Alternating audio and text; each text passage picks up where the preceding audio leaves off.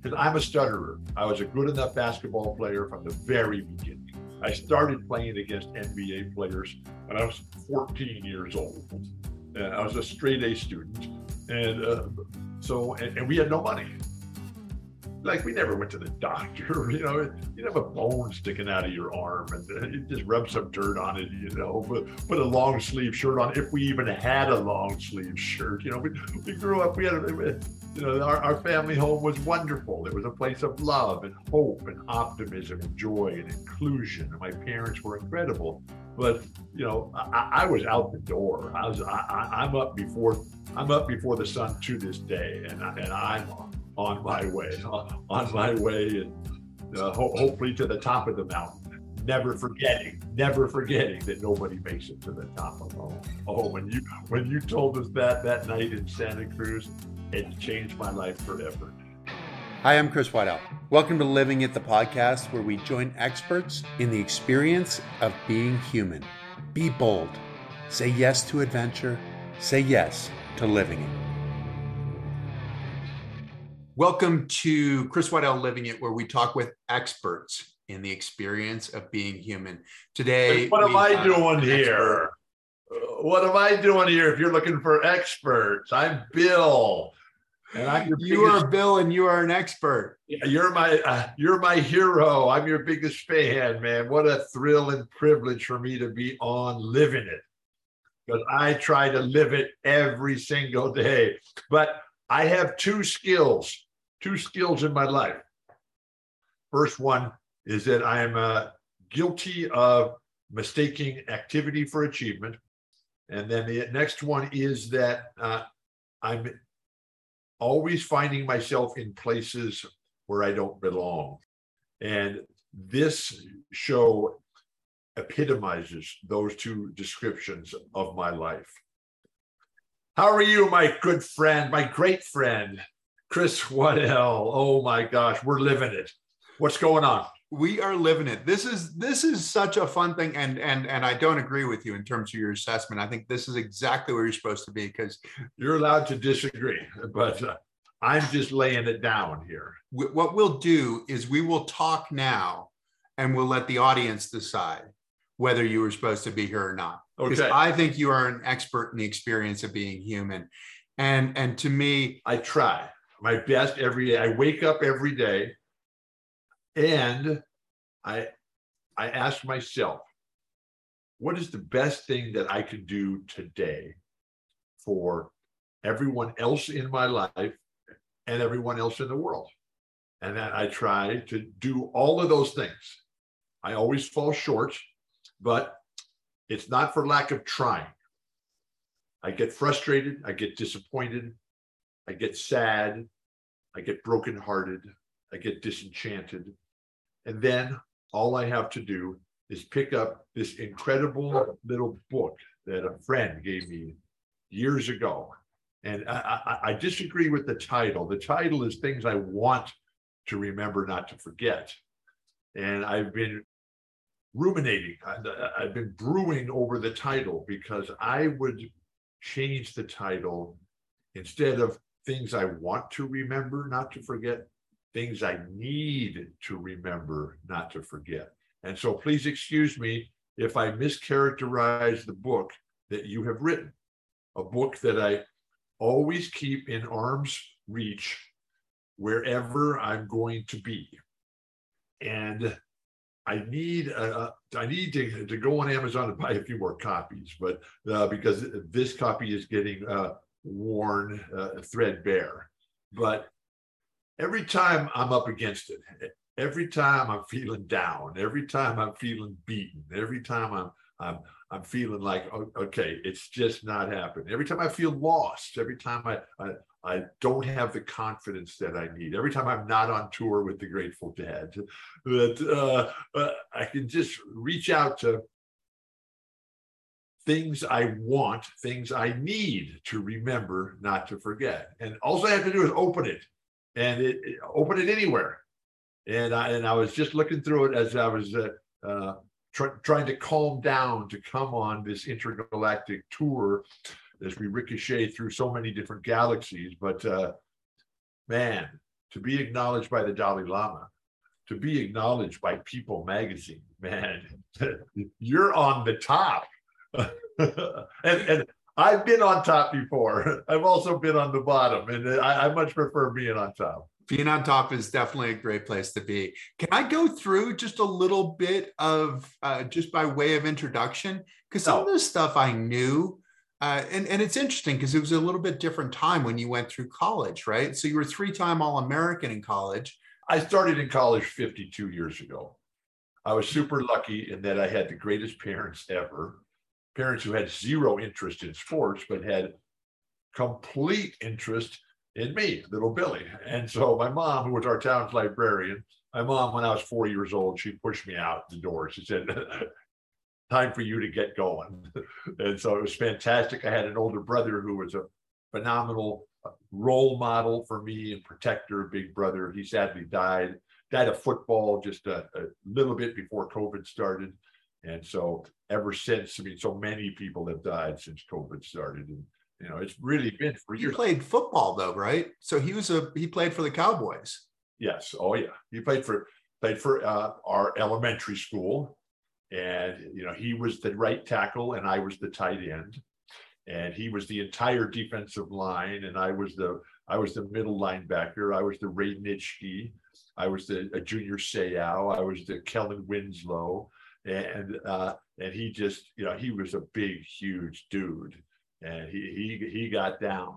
But he died of football. It was a long, slow, and painful death. It was just heart-wrenching. You know, to see this fantastic physical specimen just be bedridden, be, you know, comatose, and then finally to just everything just stopped working at a very young age. And so anyway, but we move on, and you know, what happens over the course of your life is that, particularly for someone like me who always played up. I was always out there against much older people when I was playing in the early days until I became one of the older guys. And then all my heroes were much older than I am. I'm 69 now. And a lot of those people, you know, have passed on. Fortunately, you're still here. You're still here to guide me when you find yourself in times of trouble. Chris Waddell, come to me. Yeah, let's go. That is interesting. I mean, and talking about your brother, because it sounds like you guys had some battles. Oh yeah, no, he was the one-on-one battles. I mean, did this toughen you up as a? I love close games. I mean, I played a game to, you know, I played the game of basketball. I haven't been able to play basketball in 36 years, and so, but when I did play, you know, I played to win. I played to win big, and but when I played against him, you know, he was big. You know, he weighed 300 pounds in high school, and he would just pummel me on a constant basis. And my mom, who was, you know, running the show, because my dad was fantastic, but my dad worked. He was a working man, as I am. And my dad, you know, was a social worker by day, an adult educator by night, and a music teacher on the weekends. You know, my dad was, you know, out there trying to keep it all together for a family of 6, mom and dad and 4 children. And so my mom had to threaten to call the police on a constant basis to get Bruce to stop beating me up and throwing me into the pampas grass. And oh my gosh! But anyway, it worked out. And you know, Coach Wooden wanted Bruce to be on the UCLA basketball team, but Bruce was very, very involved in the social scene that was UCLA in those days. And he saw that Coach Wooden already had Swen Nader. He said, Coach, little Billy, he's in good hands with Swen there. So I'm just gonna go to the games as a fan and enjoy meeting all the beautiful people that you know, not all those beautiful people made it to People magazine's 50 most beautiful people in the world. Is that in the world or is that in the universe, man? That's I think they call it the world, but maybe it's the universe. I think let's paint this picture a little bit, because you were saying Bruce was 300 pounds. Yeah, I was about 165 in those days. Well, but even going back a little further, you said at 14 you were 6'1" and like 110 pounds. 13, I was 6'1". 6'1", but 110 pounds, and then it was I was very thin. You grew. The few times we ever went to the doctor in our family, my parents were concerned that there was something wrong because I was so skinny. That is no longer the case. Now I just sort of, oh my gosh, I'm trying my best, Chris, but I just love to eat, and I'm always hungry, always. And I was always hungry as a child. I was always hungry at UCLA, never for very long. And then, one of the coolest things that Adam Silver did, I forget the guy's name. I think it was maybe Shabazz Napier from Connecticut. He was a big star at the time, and this was a few years ago. But Adam Silver had just taken over the reins of the NBA from David Stern, and there were some problems with the NCAA and the regulations, and the players couldn't eat and couldn't get enough food. I mean, when you're a competitive athlete, you are consuming huge amounts of food and calories and everything. And he was the best player in the NCAA tournament that year. They won the championship. And the night before, he's saying, I'm so hungry and we don't have any food. And Adam Silver, he made a statement, don't worry, Shabazz, we'll feed you. We've got plenty of food here in the NBA. But the absurd nonsense that we face on a constant basis, and the incredible levels of inequity, literally across the board and everything. It's so disheartening, because I had the perfect childhood. It was wonderful. I didn't really know and understand that everybody didn't have great parents. I didn't learn that until I went to the NBA, and I was 21 years old. I was 21 before I encountered people that didn't have my best interest at heart. And so, here I am today at 69 and the luckiest guy in the world. I'm alive. I live in my hometown. I'm married to the woman of my dreams. Not long enough. I live in the house of my dreams, San Diego, on the edge of Balboa Park. I can't speak for Lori. You're going to have her do her own show with you here. But I'm talking to Chris Waddell, man, one of the Dalai Lama heroes, and also one of People Magazine's most beautiful people in. Is it this universe or is it all universes? I just can't keep it straight. Yeah, all universes would be a bold statement, right? I mean, but you're a bold guy. And that's one of the things that I need to try to be. And when I try to be you, I just lead through that book, and the level of confidence, for someone who has achieved so much with the challenges that you face. But that's really the ultimate measure of who we are as a society, who we are as individuals. Because the strength of the team is the strength of the individual. And when we leave behind the people who are struggling, the people who don't get it, the people who don't have the opportunities that we just take for granted, that is a stain and a stigma on us as a culture, as a community, as a society. And we need to do whatever we can to rinse that stain and stigma off of our souls. Sadly, too many people, they wake up in the morning and they ask the question of, what's the worst thing I can do in the world today for everybody out there? And sadly, those people have a way of finding me. And I try to find the bright side of the road. I try to see what love can do. And I have to go out and search for that, whereas evil has a way of finding me. Oh my gosh. But I'm trying my best not to complain. I'm trying my best not to whine or make excuses. I'm with Chris Waddell today, who has every reason in the world to complain, to whine, to make excuses, and he doesn't. He writes books, things I want, things I need to remember, not to forget. I have no memory. That's one of the real challenges that I face in my life. How you doing, Chris? I am doing great. When did this all start, Bill? Because I mean, in reading your book, you were talking about some of your coaches, like talking about Rocky, your first coach, talking about John Wooden.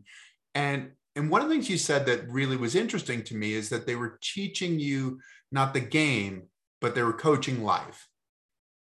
Well, the people in my life, they were more concerned about me than they were concerned about themselves. And so much of that, today at 69, I can trace that back to the culture that we had here in San Diego growing up. And so much of the culture of Southern California in the world of sports, which I chose, my parents, I never shot a basket with my dad. I saw him run one time at the church picnic and fell over laughing. My mom, who passed away January 8th of this year being 2022, she was 23 days shy of being 95 years old. And I went and saw her every day. She lived in the same house for 69 years. They moved there right when I was born, and I'd go there every day. And towards the end, it was tough and for her, but she never complained. She never whined. She never made excuses. Lori's parents, they live with us now here in San Diego. They're the finest people ever. They're 99 and 94 and completely self-sufficient. But those people, they never complained. They never whined. They never made excuses. They just went out and got the job done. These people that lived through the Depression, lived through World War II, lived through all the evil and the sadness and just everything going wrong. And they just keep fighting all the time. And so on this day, I'm holding my mom in my arms and I'm telling her I love her and I'll see her tomorrow. I kiss her goodnight and I put the blanket up over her shoulders. And as I turned to walk out the door, she said, "Billy, thanks so much for coming. I love you. I love you. And it's so great. I can't wait till tomorrow. But did you ever get a job, Billy?" And so it was just a fantastic life. And that was my life growing up. And so much of that I can trace back now as a 69-year-old person and just getting started. But these two incredible forces on a global intergalactic scale like yours, Chick Hearn and John Wooden. And now Chick Hearn as the broadcaster for the Lakers on the radio every day. Now, one thing about the NBA, it's an everyday deal. And so more so now than ever. I mean, the season used to have a start and a stop. Now it's just, okay, now we got Summer League. Now we got the draft. Now we got the G League. Now we got the WNBA. Now we got Basketball Africa League. So it just never really stops now. But Chick Hearn was one of the critical elements of success for a group dynamic is someone who can deliver the message. And that was Chick. And then I had John Wooden, because every coach and every teacher that I had in the great public school systems that we had and hopefully still have in San Diego, these history teachers, physics teachers, chemistry teachers, biology teachers, civics, you name the subject, they were all John Wooden fans. Because John Wooden, who was, when I was growing up, he was omnipresent, not in terms of making commercials, not in terms of going out and making speeches. He was a teacher and he wrote everything down and he just gave it away. And because he wanted to see other people succeed. He wanted to see other people succeed in a team concept where there was acknowledgement to the help that was generated and provided along the way. And so that was my life. And I got to go up there from San Diego, got to go to Los Angeles. I left when I was 17 and just been chasing the dream ever since. Now the dream changes as yours has changed. And one of the things that we have to do is to be able to accept the limitations. And that is so difficult because, you know, you always think that you want to keep getting better and doing more. But as we age, as we get injured, and everybody does, some more seriously than others, it's hard to be more injured than you. But here you are. I mean, you're one of the Dalai Lama's heroes, and you're one of the 50 most beautiful people throughout all universes. And now here I am trying to live it with you. And the living it that I've had with you over the course of our lives, which started through the Challenged Athletes Foundation, which has been just absolutely critical in my life in terms of giving me the sense of the tolerance and the patience and the perspective and the relativity, and how we're all challenged athletes and we're all trying to do what we can. And to see you do what you do, and to know your story, and to read your books, and to watch your movies, and to learn one of my all-time favorite mantras and all-time, you know, themes in my life: nobody makes it to the top alone. And you didn't even say it. Somebody had to say it to you, and then you were able to pass it on. And that's the way it works. And so think of, like, when I'm in trouble. Now, I've been raving about your book. We haven't even talked about your wife Jean's book, Partnering, and how brilliant and fascinating that has been in my life. And just so, you know, the reaffirmation that you get when you find goodness in life. And so here it was, you know, you're coming along and you're climbing, it's just going great. And then all of a sudden, you stumble, you fall, you need some help. So, besides your book, besides Jean's Partnering book, things I need to remember not to forget, right? I mean, that in like, I don't know, is it like 35 pages or what? I mean, it's probably about that, 7,200 words. It's more of a pamphlet almost. It's like fantastic. And, but, you know, when I need help, besides going to things I need to remember, I'm just going to automatically change the title of your book. I'm going to take the editorial privilege of changing the title for my purposes. I like it. And so when I find myself in the times of trouble and I've forgotten your book from my briefcase on a road trip, I can always go on the internet to my favorite sites for quotes: Albert Einstein, FDR, Mark Twain, Robert Hunter, Bob Dylan, and our college basketball coach. That was how special this dude was. And he had no idea. He had no idea how great a teacher he was. You know, he knew he was successful, and he knew that people liked him. But, you know, he was not one to look for credit, look for acknowledgement, look for recognition, look for awards, look for monetization of his success. He was a working person who just kept going all the way to the end, the same way that Chick Hearn did. I mean, Chick Hearn died on the job at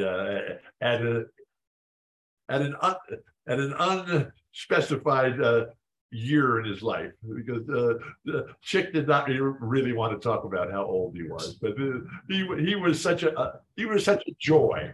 He was such a spiritual force of nature, Chick was.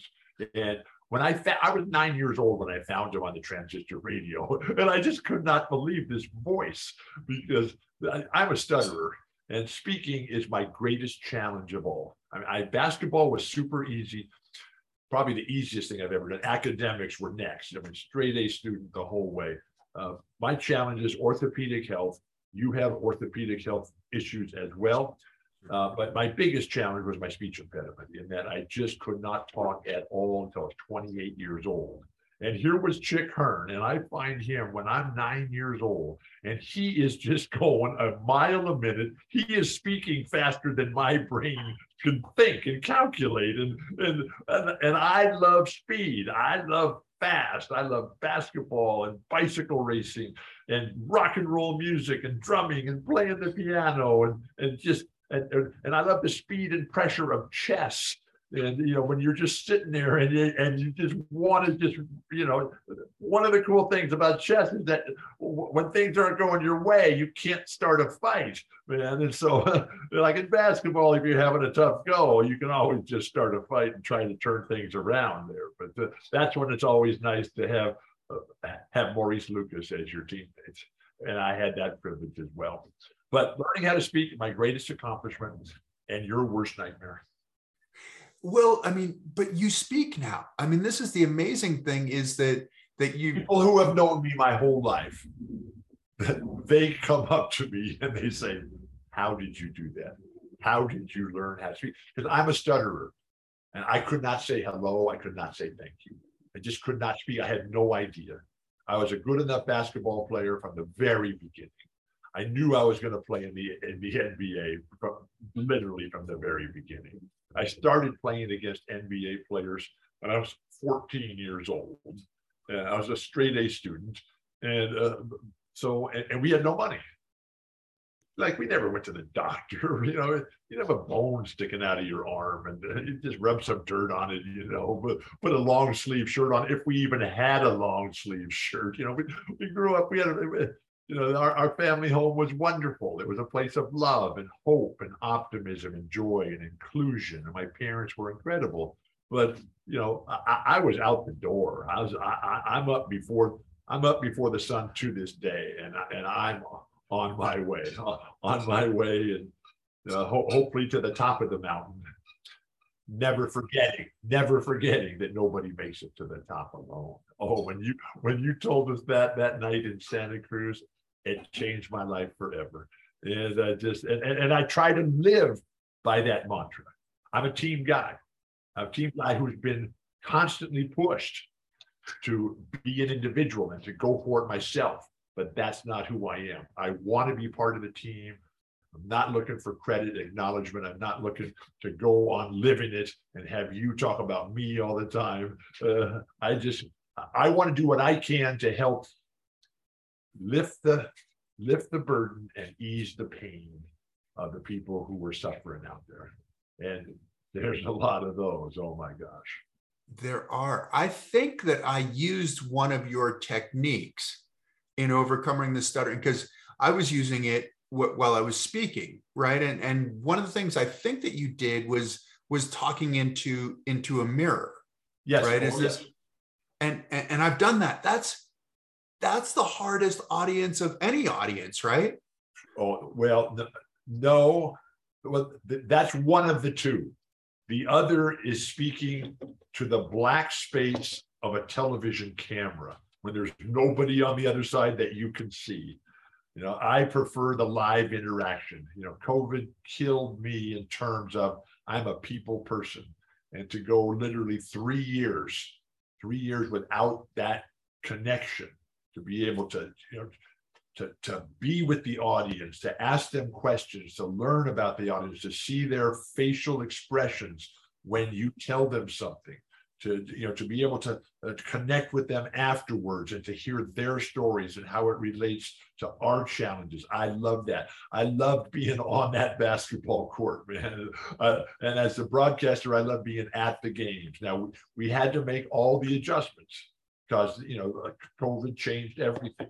And now the challenge for us is to make adjustments that make things better and to come back with the new now and make the new now better than the old then. And that's never easy.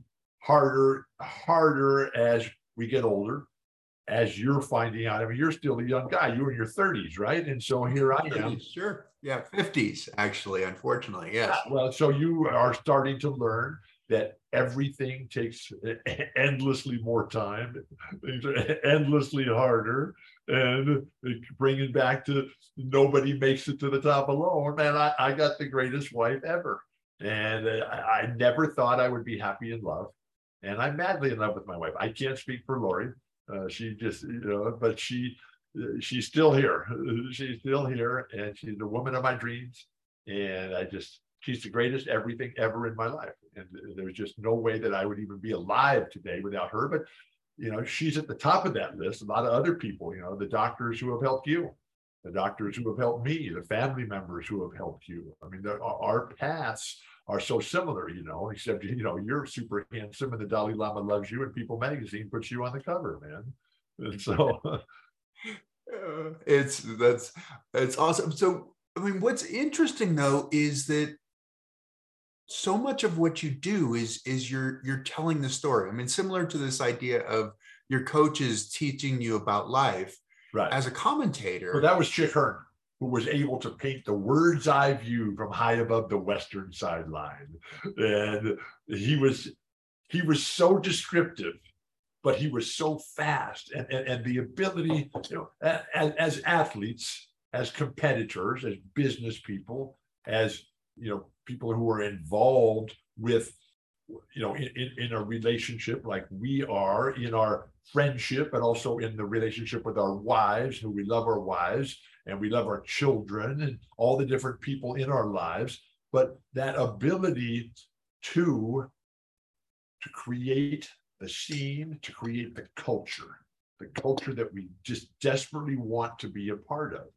Lori has done that with our home here. Lori has done that with our personal relationship and my love for her. But the coaches that I had, 6 of them who were in the Basketball Hall of Fame, many more who would be if my legs had held up. But I'm not going to sit here on Limited and talk to you about legs holding up, man. Come on. I still got mine and I'm still walking around. Our band is playing tonight and we'll be up there on stage for, I'm going to say we'll be up there on stage for 3.5 hours. And there's just very little sitting down time. And Lori and I were just on the Grateful Dead tour, and and those shows now are 4 hours, 4.5 hours, and there's very little sitting down time. Although I have to make sure that there's some sort of place to sit always nearby, because you never know. You never know how the game of life is going to play out. You never know how a basketball game is going to play out. You never know how the show Living is going to play out. You never thought when you were coming up that you would have the physical challenges that you do. None of us think that. We think that we're invincible. We think that we will last forever and keep going forever. But it's the ability to adapt and the ability to accept and the ability to remember the things that we need not to forget. Oh my gosh.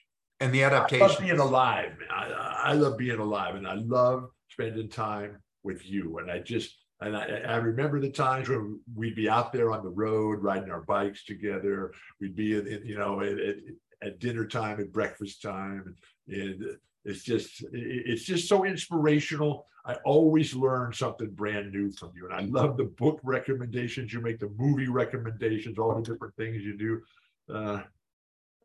I want to be Chris Waddell, man. That's who I want to be. And then you moved to Utah. And so these folks, Richard and Ann, were going to take a driving trip through Utah.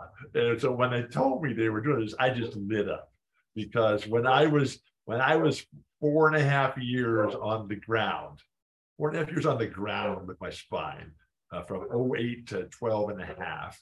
And I just, I would always just try to imagine that, maybe I'll get up again.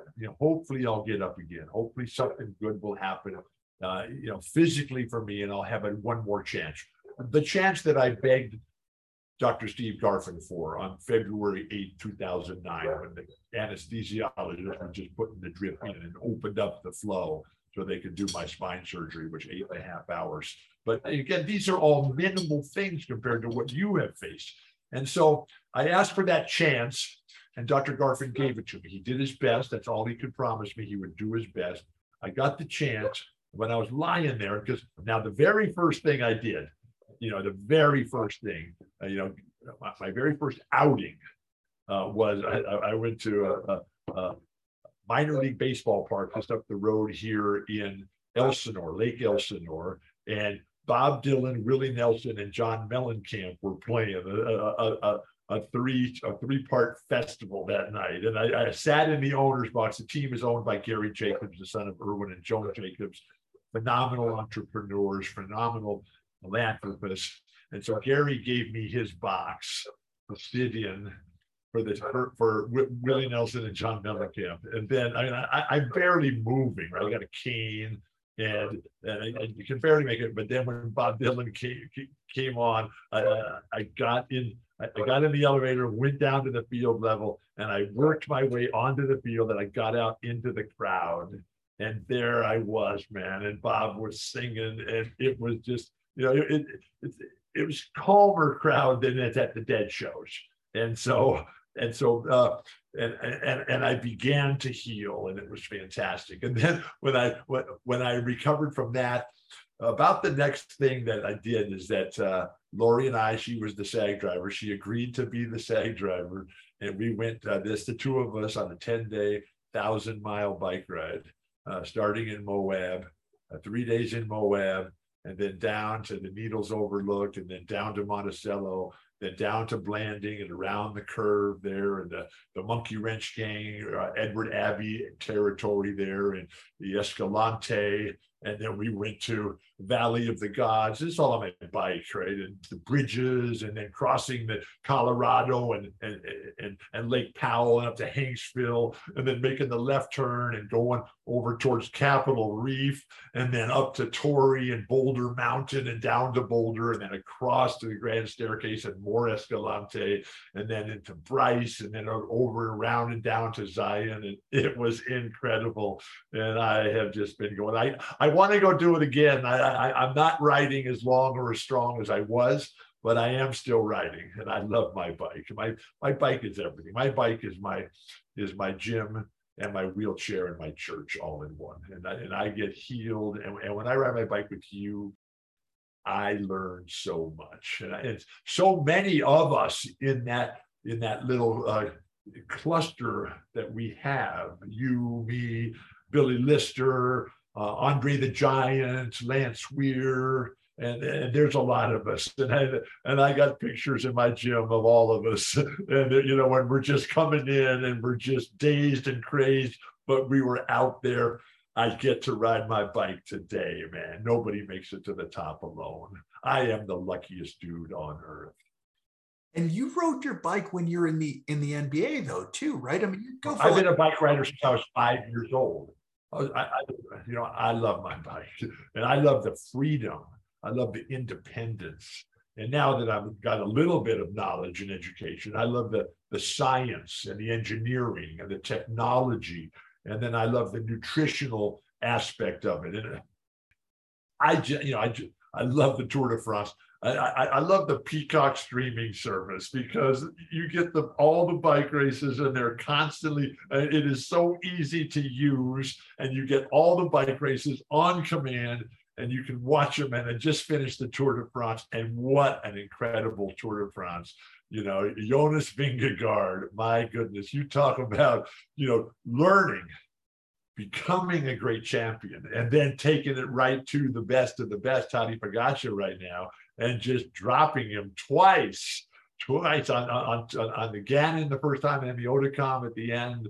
And then, he basically won the time trial, but then he pulled back and said, I'm going to let my teammate Wout van Aert win the time trial, because, those guys on Jumbo-Visma, that's a team.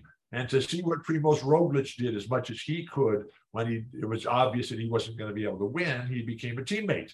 And I love cycling. But I've been riding my bike forever. It's everything, and it's one of the few places that I can be by myself. And I don't answer the phone when I'm on my bike.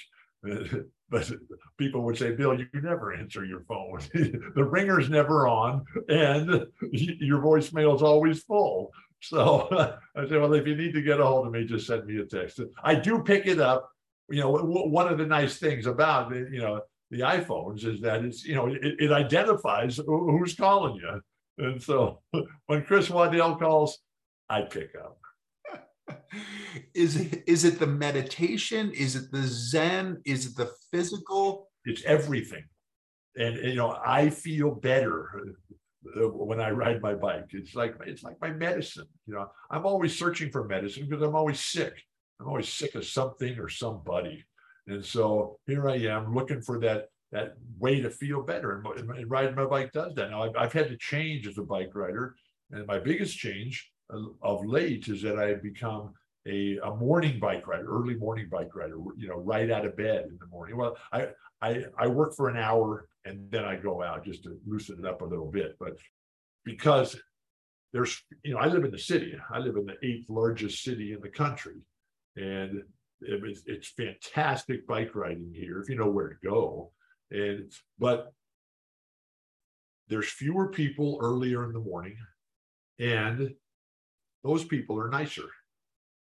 And that has a huge impact on your ride, because the sense that there's a lot of people that I encounter who think that people riding their bike are the root cause of all the evil that's in their life. And I don't see things that way. No, I see bicycle riding as being good for you, being good for me, being good for the planet, being good for everybody. Same way electric vehicles, same way rainwater capture off your roof, sustainability, environmentalism. We have to take care of our planet. Neil Young, let's go. Grateful Dead, you can run, but you can't hide. Yeah, Mother Earth, Neil Young, let's go. And Neil has not started touring since COVID. He is still sitting it out. And, Bruce Springsteen, he's coming back, but I think he's waiting until 23. We got a lot of work to do. And it's just the ongoing and endless challenges. And that is another thing that you learn, is that the challenges will never end. And we just have to keep going with whatever we can do in all the different aspects of life that we're talking about, and including the amount of time that it takes to work on our own personal foundation. And so, I don't have to sit here and tell you that. And here you are, just look at you. I mean, you're a handsome dude, look like you should be in Hollywood making movies all the time. That's probably next when you're not cruising the Caribbean or the Mediterranean on some dude's yacht, right? So, and I used to think that I was the luckiest guy in the world. One of the reasons I think you're so lucky is you seem to accumulate heroes. Oh yeah, and heroes and mentors. How does one I search them out? I search them out, and I wanted to be great from the very beginning. I wanted to be great at whatever I did. I learned quickly that I could not do it by myself, and that I needed a coach, I needed a team, teammates, I needed a platform, I needed a crowd, I needed a purpose. And so and hopefully I'm a lot smarter now than I was when I first got started. And how does the song go? All the things I tried to do but only did halfway. Some folks would be so happy to have just one dream come true. And then when we ring the chimes of freedom, when it actually does happen and the dreams do start coming true, and how we can never forget that while our life, or my life early on, was hope, opportunity, and purpose, which then evolved into pride, loyalty, and gratitude. And then all the musicians. But one of the coolest things about me in my life is that the choices I make and the choices I made when I was young, those choices have held up. My sports heroes as a child, 9 years old, Bill Russell and Muhammad Ali. They're still right there. Now, Muhammad is dead, but he was a great friend. Bill Russell's still going. Bill's 88. He's 19 years older than I am, but still in very close touch. And then the political heroes, they're dead. Martin Luther King, Bobby Kennedy. I'm a huge Obama fan. I just love Obama. And, some of the rules, some of the rules should not apply to Obama, like only 2 terms. and then, but my musical heroes, the ones I picked when I was a teenager. They're still there. And, we still tour with the Grateful Dead. And, we were just in Citi Field in New York City. Because Laurie and I, we went to the first 5 shows there were 20 shows scheduled for Dead and Company. And we said, well, come on, we got a lot going on. We'll go to the first 5. We'll go Dodger Stadium, Shoreline for 2, Boulder for 2. Those are close enough, but everything else is in the East. And so, we just can't go. So we get to Boulder, the launching pad of the universe, and Folsom Field is just 50,000 fans, and they are blowing it out on Saturday night. And I turn to Laurie and I say, we have to recalibrate our schedule. But the only ones that really worked for us were the last 2 in Citi Field. And so we get to New York, and we're there. Friday night is Over the Top Spectacular. Saturday night, the last show of the tour. For some reason, because I never sat home. I never sat at home and said, you know what, I think I'll just not go to the show tonight. Maybe there's something good on TV or no. If I can get there, I'd go to the show, because you never know, something great's going to happen. And so we were at this last show, and they came out, and the crowd was just over the top. There were 20 shows scheduled. They had to cancel 1 because John Mayer's dad had some health issues, and John had to race home to make sure it was okay. And so they played 19 shows. Laurie and I got to go to 7 of them. We wish we had gone to all 19.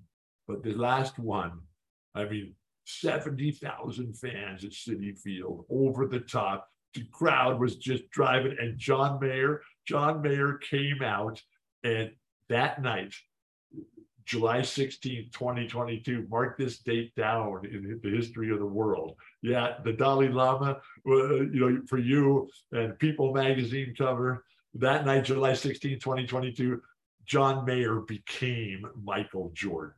And he just came out, and you could see it in his eyes. And, they got the cameras and the big video boards. And so, you're right there in it.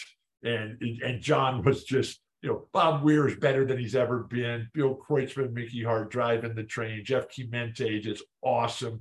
One of the greatest keyboard players ever. O'Teal on the bass. And just an overwhelmingly star-studded team and cast. But this night, Michael Jordan, the focus, the determination, the concentration, the willingness to just keep pushing, keep going. And it was just absolutely incredible. And everybody lived happily ever after, man. It was over the top. As a basketball player, was it weird, surprising when your heroes then became friends, when the Grateful Dead? That was the best part, because the people I chose as my heroes, I did not get to meet Martin Luther King and Bobby Kennedy. Mm-hmm. They were both assassinated before I was old enough. They were assassinated, within a couple months of each other when I was in high school. Right, 69. I didn't get to meet John Lennon either, but I met most everybody else who I wanted to meet. And but when I got to know my heroes as friends, and all the musicians and everything, they were even cooler than I thought. It was like when I met you, because I heard you speak before I met you. And because we met in Santa Cruz on the Challenge Athletes $1 Million Challenge, where we ride our bikes from San Francisco to San Diego. And you were the guest speaker on the first night in Santa Cruz. And, those events are just so special. And what the Challenge Athletes Foundation has meant to me personally, and all the different, who I left out of that team of guys, Mac Johnson, a much younger guy than all of us, and but just the future, and just the coolest dude ever. And I met him at Dateland on the Jerry Garcia Highway in just 9 months after his accident, or maybe 6 months after his accident, and how I just saw this young man sitting there in his chair at Dateland, just trying to get a date shake, and the sadness in his face. And I just said, this is not right. It's a beautiful day in the desert, and we're on the Jerry Garcia Highway, man. This note in the Final Four, it was a great Final Four. Although the losing teams never think it's a great Final Four, but that's one of the nice things about broadcasting. And so, to meet all these guys and know all the different people and to find out how cool so many of them are. And although I remember one time I was David Halberstam, he was a great friend and a great mentor, and really became my personal librarian as I took it to another level after my mom, who was the town's librarian, right? So every time that I would be in the hospital and David would find out about it, he'd go down to his bookstore and just fill up a box and ship it to me, right? I'm going to go someplace. I'm going to go to Australia. I'm going to go to Texas. I'm going to go to France. I'm going to go wherever. He'd send me books about all these places, right? And so he sends me this book that is just over the top, fantastic, life-changing. I'm not going to mention the book because of the way the story will end. And so I said, man, this book is just incredible. I got to meet this guy who wrote this book. And David said, Bill, you want no part of this guy. He's an unhappy, bitter, angry soul. And it's just, just read the book and enjoy it and learn from the book. So, but all these different things that have come into my life, I'm just the luckiest guy to have all these great coaches and teachers and mentors and friends and musicians and, fighting the age-old battles that we sometimes won before, and they just keep coming back. I mean, whoa. Yeah. And I'd imagine it's the mutual thing. We can never give up. And, we can never just accept the absurd nonsense that people try to peddle all the time. And I'm reading right now. I'm reading Bob Woodward and his book. Gosh, I'm trying to think of the name of the book right now because I'm reading Peril. Oh my goodness. Mm-hmm. Oh my goodness. And Bob is coming to San Diego. Bob's a friend, and he's coming to San Diego to give a talk. And in the middle of August, and Lori and I are going to go.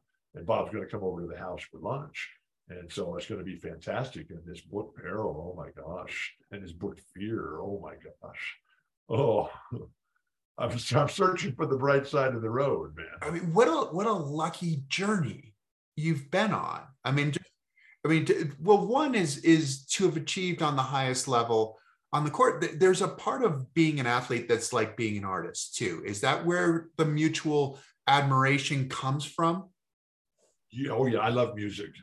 Music is the reflection of who we are, the songs and the words and the lyrics and the personalities and the willingness of guys to stand up. I mean, that was Bill Russell, that was Muhammad Ali, that was Martin Luther King, that was Bobby Kennedy, that's the Grateful Dead, Bob Dylan, John Lennon, all these, it's an endless list.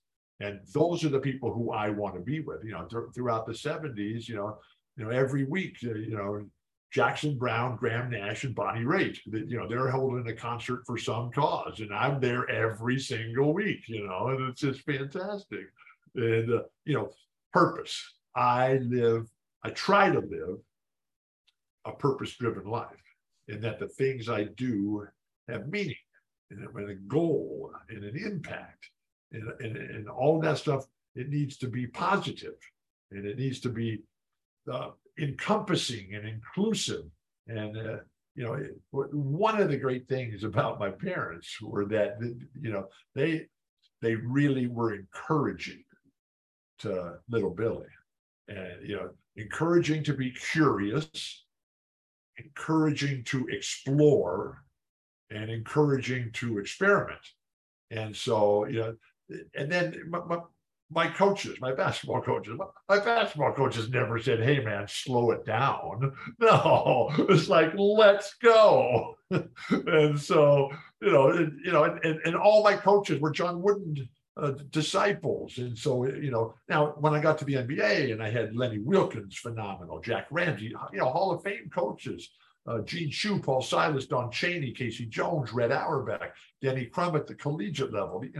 These coaches, they're taking it beyond the edge, and I was more than willing to go beyond the edge. And so, I've got I got a new beam from Mickey Hart, and so and one of the dead team members on the production side of the band. Their family's staying here with us in San Diego right now. So he's been working on the beam, tuning it up, and because I love the flesh-eating low end, when it just comes right through you and it just heals. And I'm always on Mickey, but come on, man, more of that. And then the guitar players come back and cut him off, right? But now I have my own beam here, and Ian is here working on it. And I'm told by the neighbors that he had it going yesterday. I was out on a business assignment, and so, but he's got it going, and hopefully I'll be able to continue that beam, because the rhythm and the flesh-eating low end, man, that's what's going to take us to the promised land, to the top of the mountain, and no boulders in our way are going to keep us from getting to the top, and nobody makes it there alone. And I'm going to remember to bring everything, including my book. Exactly. And I will send you some more books, definitely. I buy books. Please don't send me any. No gifts. My job is to help make you money. Sorry for ruining your show here. No, it's all awesome.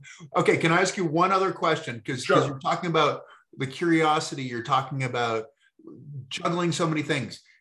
When I read that you were sort of in between in your career, and you went to law school in Stanford, right? And you're going to law school, you have 3 young kids, I think, at the time, right? Yeah, and the 4th was born while we were there. Okay, so you got up on to the 4.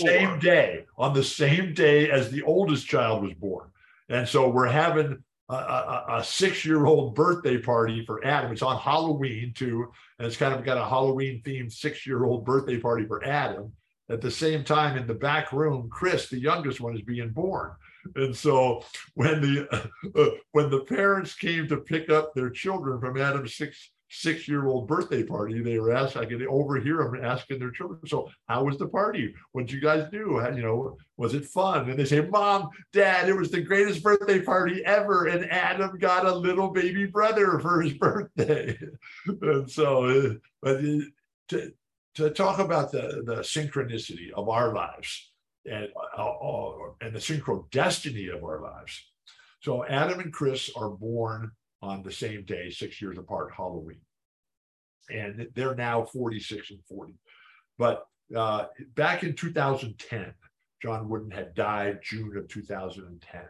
And then October 31st, we're having a birthday party for the children who were, they've got to be, 12 years ago. So they're in late 20s, 30s, or whatever. We're having a birthday party here, and the phone rings, and it's Luke, one of our middle sons. And Luke is in the Laker locker room.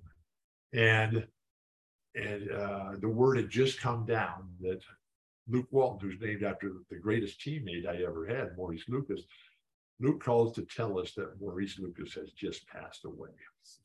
And so we're just devastated and heartbroken. But then that night, the birthday night, the same day that Maurice Lucas passed away, Christopher, the youngest child, the first one to get married, the first one to have a great wife, Gina gets pregnant, and she goes into labor and delivers our first grandchild on the same day that Maurice passes away. The news comes from Luke Walton, and it's Christopher and Adam's birthday. And so this little angel baby girl comes out as our first of now 14 grandchildren. And I lobbied and argued and begged and pleaded for Chris and Gina to name their new and first little girl, to name her Luke. But they wouldn't do it. They named her Olivia, and Olivia is fantastic and beautiful, and we're just so proud of all the children, happily married, chasing their own dreams, building their own lives, creating new worlds. Children, 6 children, 14 grandchildren. We're the luckiest people on earth, and Lori's still here. Exactly. So why, you were asking a question about. I was asking about you juggling, because the one thing, certainly law school, but you were leaving the library of law school to go to the Dead concerts. Yeah. Oh yeah. So How are you juggling that? How is that possible? I can't imagine that law school was easy and the two don't seem to fit. Law school was fantastic. It was extremely challenging and stimulating, and I met great friends who I still am very close with to this very day. It was the first time I'd gone to school since fourth grade that I wasn't also trying to be a basketball player. And so the doctors told me I would never play again. The same way they told you, you'll never walk again. The same way they told me I would never have success with my foot again. If my foot didn't start getting better, they're going to have to cut it off. I'm 28 years old. And so I had, while I was there at Stanford, I had to completely change my whole life. I needed something where I'd be sitting down because I cannot walk for pleasure. I walk for function. I still have both of my legs. And I can still walk from here to there, but I've got to make sure that there's a chair there when I get there. And so, I had this operation. It had never worked on anybody before. And I was the first guy it worked on. But I love Stanford Law School. And it was just a fantastic experience, life-changing for me. And then, you know, I love the discipline of a full schedule. I love the responsibility and the challenge of getting as much done as possible. I need to be better at setting aside time to reflect. And I think John Wooden was spectacular at that. I got a lot of things going on. He did too. I mean, most people have a ton of things going on, but Coach Wooden, he insisted on taking that time to reflect and think and anticipate and write things down and everything. And I need to be better at that. And so I'm going to probably write a book. I think I'm going to title it Things I Need to Remember Not to Forget. And I got to make sure, I got to Google search and make sure that that specific title has not been taken. And so everything was by the clock, but really that's been the way my whole life has always been since I can remember, by the clock. And so my schedule then was up with the children at dawn, breakfast, school for the children. I'd drop them at school. I'd ride my bike across. Everything was on bikes in Palo Alto, Menlo Park in those days. Fantastic. And then, so, you know, we just lived right on the north edge of campus. And just over there, home for lunch with the children in Menlo Park on my bike, back for the afternoon, home for dinner with the children, and then back to the law school library, but then at 10:45 p.m. I would close the books and I would get on my bike. And I had one of those generator lights on your bike. Remember that you would hit the little lever and it would pop over to the front wheel. And as the wheel went around, the light came on, right? And I would ride my bike down to Palo Alto, or sometimes because Jerry was playing starting at 11, and it was quite the scene. You know, John Belushi was there a lot, Woody Harrelson, Hunter Thompson, Big Steve, always there, Jerry and his band, and it was just fantastic. And other nights he'd be playing up at North Beach. I'd drive my car up there because at that time of night in the Bay Area in those days, you could get around, 20 minutes from Palo Alto up to San Francisco, or just over the bridge to Berkeley. You'd be playing there. So growing up in California with the Dead just playing all the time, it was fantastic. And so, they don't play that kind of schedule anymore. Although Bob Weir's keeping a very full schedule, and his new band Wolfpack is over the top great. And we can't wait for them to continue. But I beg and plead for more Dead and Company, but they have learned not to listen to me. So moving forward, are you going to schedule a bit more time for reflection? Is that how you get to the point of reflection, is scheduling it? I don't know. I mostly do, my reflection so much happens on my bike, and in the weight room. There's three things that people like you and I can do as we go through this wonderful life. We can go in the water, we can go in the weight room, and we can ride our bikes. And hopefully I can do those things all the way to the very end. I have zero interest in retiring. I just love working. I love the jobs that I have. I love the people that I work with. And the more work that I do, the more good things I can do, and the more positive impact I can try to have on a world that is growing dark and mean before our eyes. Yikes. Exactly. Well, Bill, we are thankful. I love Chris Waddell. I love Gene. Oh my God. I can't wait to our next time actual in person, man. And I just, I can never thank you enough. You know, I thank you for your kindness, for your patience, for your vision, for your passion, for your enthusiasm, your industriousness, and your vision, and your willingness to show what is possible for a single human being. And then the Dalai Lama, oh my gosh, and People Magazine, oh my gosh. I used to think I was the luckiest guy in the world. I yield back.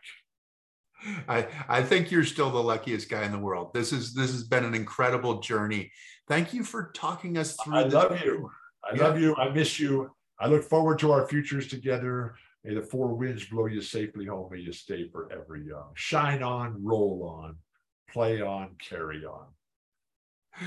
Great way to finish. Thanks a ton, Bill. Thanks to all of you for tuning in. I hope you've enjoyed it. Again, the greatest gift you can give us is to tell your friends to tune in, to like us, to follow us, and we'll come back with another great guest. We'll look forward to seeing you soon. Thanks a ton. Thank you for joining us. Please subscribe to Chris Waddell Living It for more stories on the adaptive community, the Paralympics, artists, athletes, entrepreneurs, experts in the experience of being human. Also follow us on Spotify, Apple, Facebook, and Instagram. I look forward to seeing you next week.